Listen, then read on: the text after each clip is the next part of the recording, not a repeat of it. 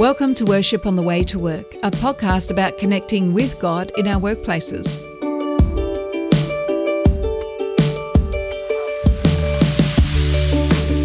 My name is Cara Martin. I'm a lecturer, speaker and author of the Workship books. And my name is Stephen Field, Senior Pastor of Canterbury Baptist Church in Melbourne, Australia.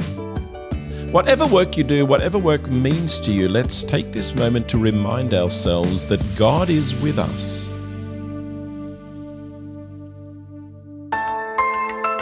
We are here to worship God, the God who is revealed to us in Jesus and the God who has sent His Holy Spirit to us so the life of God might flow from us.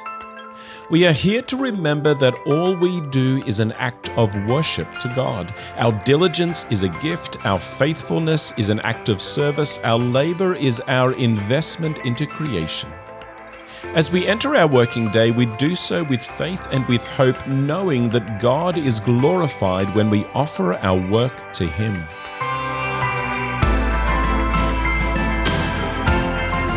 Let's start by acknowledging God's presence. Thank you, God, Creator of the world, for moulding us into the image of Jesus. Guide us to reflect His love today. May our actions show our co-workers and clients the grace we've known in You.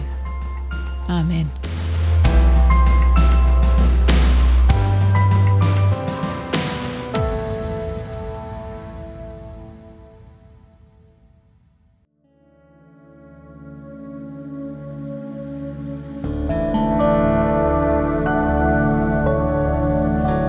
Today, as we prepare to start our working week, let's hear the words of Psalm 1. Blessed is the one who does not walk in step with the wicked, or stand in the way that sinners take, or sit in the company of mockers, but whose delight is in the law of the Lord, and who meditates on His law day and night. That person is like a tree planted by streams of water, which yields its fruit in season and whose leaf does not wither. Whatever they do prospers. Not so the wicked. They are like chaff that the wind blows away. Therefore the wicked will not stand in the judgment, nor sinners in the assembly of the righteous. For the Lord watches over the way of the righteous, but the way of the wicked leads to destruction.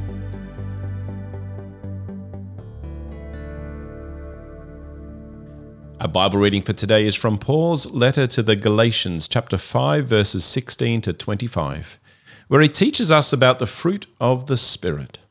Hear the word of the Lord. So I say, live by the Spirit, and you will not gratify the desires of the flesh. For the flesh desires what is contrary to the Spirit, and the Spirit what is contrary to the flesh.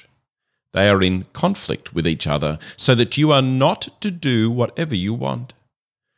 But if you are led by the Spirit, you are not under the law.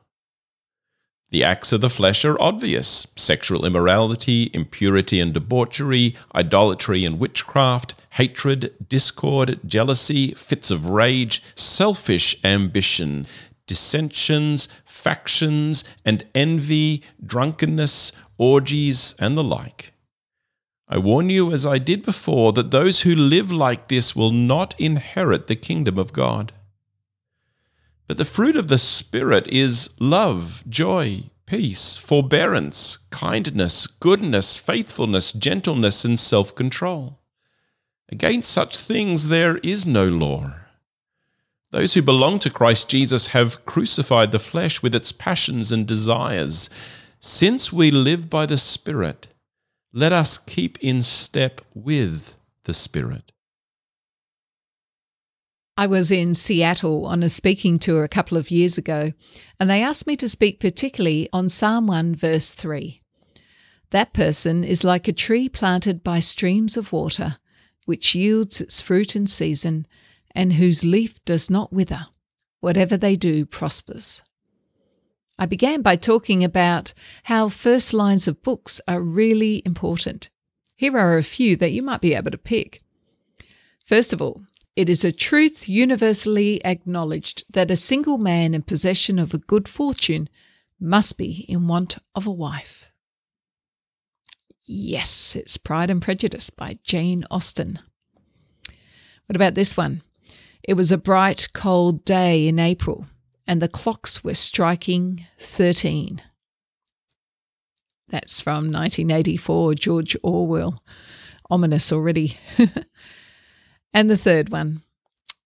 Once there were 4 children whose names were Peter, Susan, Edmund, and Lucy. I'm sure that many of you know that's from The Lion, the Witch, and the Wardrobe by C.S. Lewis. Each of those lines gives you a hint as to the theme of the book and where the story is going. Pride and Prejudice is about 2 men of good fortune who must surely be interested in at least one of the 4 Bennet sisters. A 13-hour clock is the first ominous note in 1984, a book about a dystopian future which feels like it is almost completely here. And 4 children who are underestimated by the witch and end up becoming kings and queens of Narnia thanks to the wonderful line Aslan, is of course the plot behind The Lion, the Witch and the Wardrobe, the wardrobe being the secret entrance to Narnia. Similarly, the first 2 verses of Psalm 1 sum up all the wisdom of the book of Psalms. We have 2 ways to live, the way of righteousness or the way of wickedness. And one leads to wholeness or prosperity in God, and the other leads to destruction. The way to walk in righteousness is to take delight in and ponder on the word of God.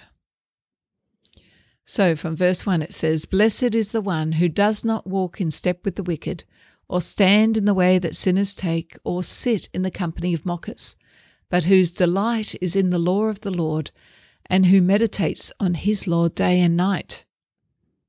Then verse 3 tells us what we need for spiritual formation.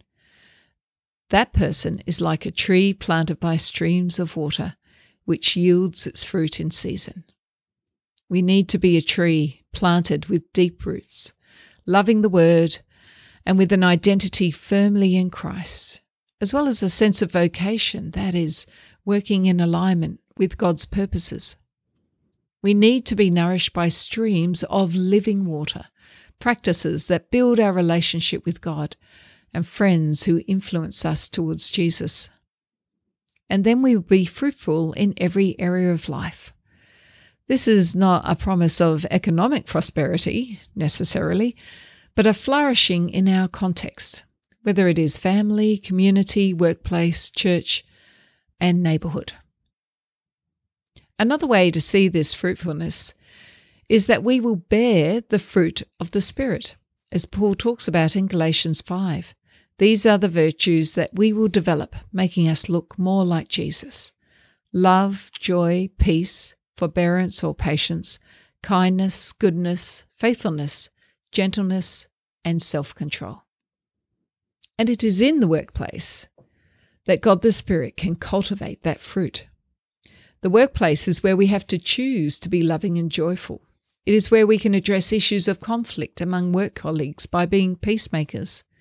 It is where God can cultivate patience in us and where He can use our kindness to break open hard hearts. It is where we can stand up for what is good and where we can prove our faithfulness to God. The workplace is where our gentleness can challenge the striving and ambition of those around us. And it may well be a place of temptation where we need to use self-control. God wants us to be fruitful. Let's come to God in prayer.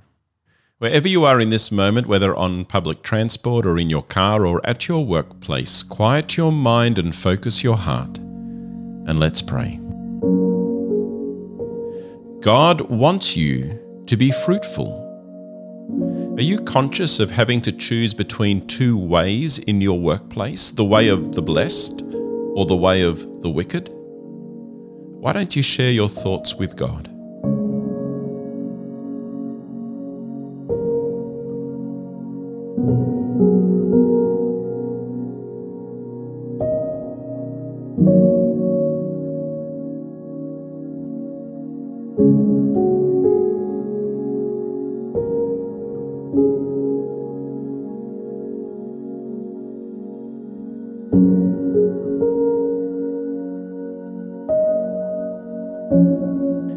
psalmist talks about meditating on God's word and making sure we are planted by streams of living water. What spiritual practices and habits do you use to nourish your relationship with God?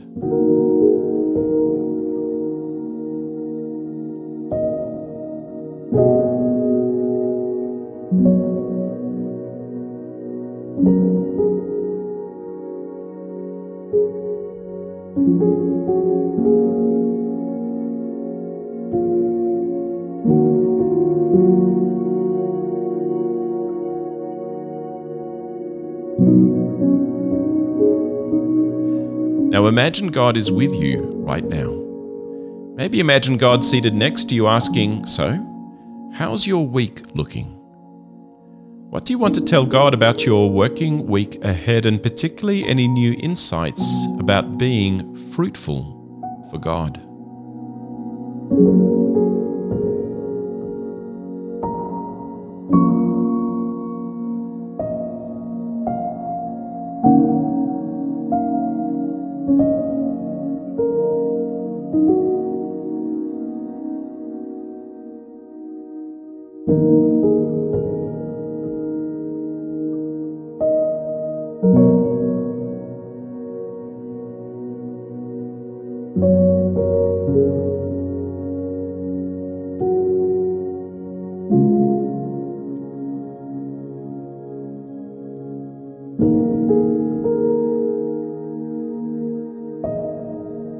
Dear Lord, thank you for the Psalms that feed our heads, our hearts, our spirits, and show us what we should do with our hands.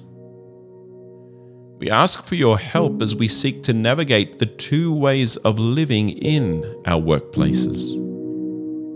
We yearn to follow the way of righteousness, but we are conscious that we often work alongside the wicked, the sinners, and the mockers. Help us to be wise. Please help us to delight in your word and to ponder it deeply. Help us to have deep roots in you and to be nourished by streams of water. May we bear fruit for you as we defend truth, cultivate your creation, promote what is good, and hold back evil. Amen.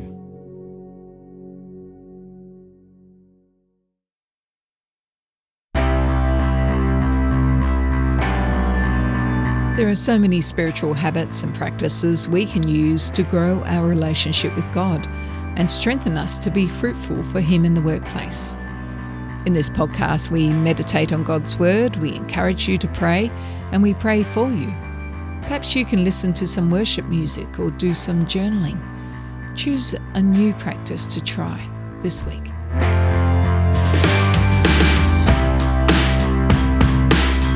We have heard the word of the Lord. We have been reminded that God wants us to be fruitful. We have come before God in prayer, bringing ourselves and our workplaces before Him. So now it's time to go to work.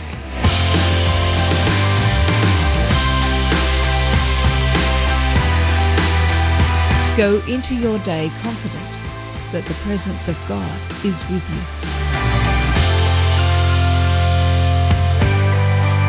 Thank you for listening to Worship on the Way to Work. If you'd like to meet Cara and Stephen and be part of a community of people seeking to connect with God in their working lives, join the Worship on the Way to Work group on Facebook or LinkedIn. Links are in the show notes. If you know someone who would benefit from listening to this episode, please share it with them now. To offer your support and show your appreciation for what you have received today, you can give at the details in the show notes.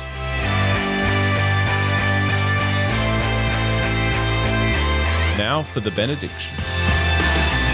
As you enter your working day, may the light and the life of God's Spirit dwell richly with you.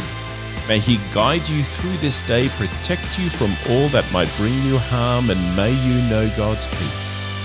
And remember, God wants you to be fruitful.